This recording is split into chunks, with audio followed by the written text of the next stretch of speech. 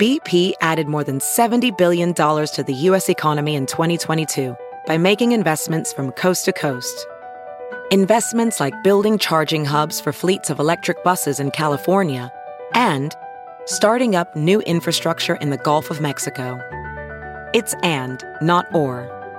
See what doing both means for energy nationwide at bp.com/investing in America.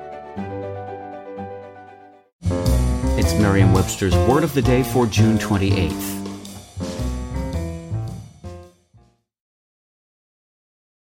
Today's word is tristful, spelled Tristful. Tristful is an adjective that means sad or melancholy. Here's the word used in a sentence from the Piazza Tales by Herman Melville. Oberlus was at least an accomplished writer, and no mere boor, and what is more, was capable of the most tristful eloquence. The Middle English word trist, T-R-I-S-T, from which tristful is derived, means sad.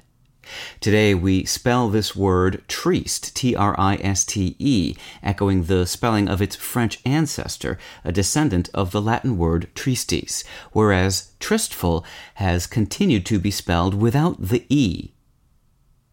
Is there a connection between the word triste, meaning sad, and tryst, T-R-Y-S-T, meaning a secret rendezvous of lovers?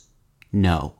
Tryst with a Y also traces back to a Middle English word, trist, T-R-I-S-T, but it's a different word, a noun that is a synonym of the word trust.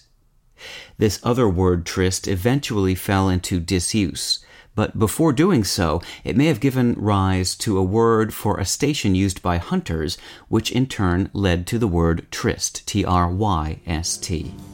With your Word of the Day, I'm Peter Merriam-Webster.com Sokolowski. today for definitions, wordplay, and trending word lookups.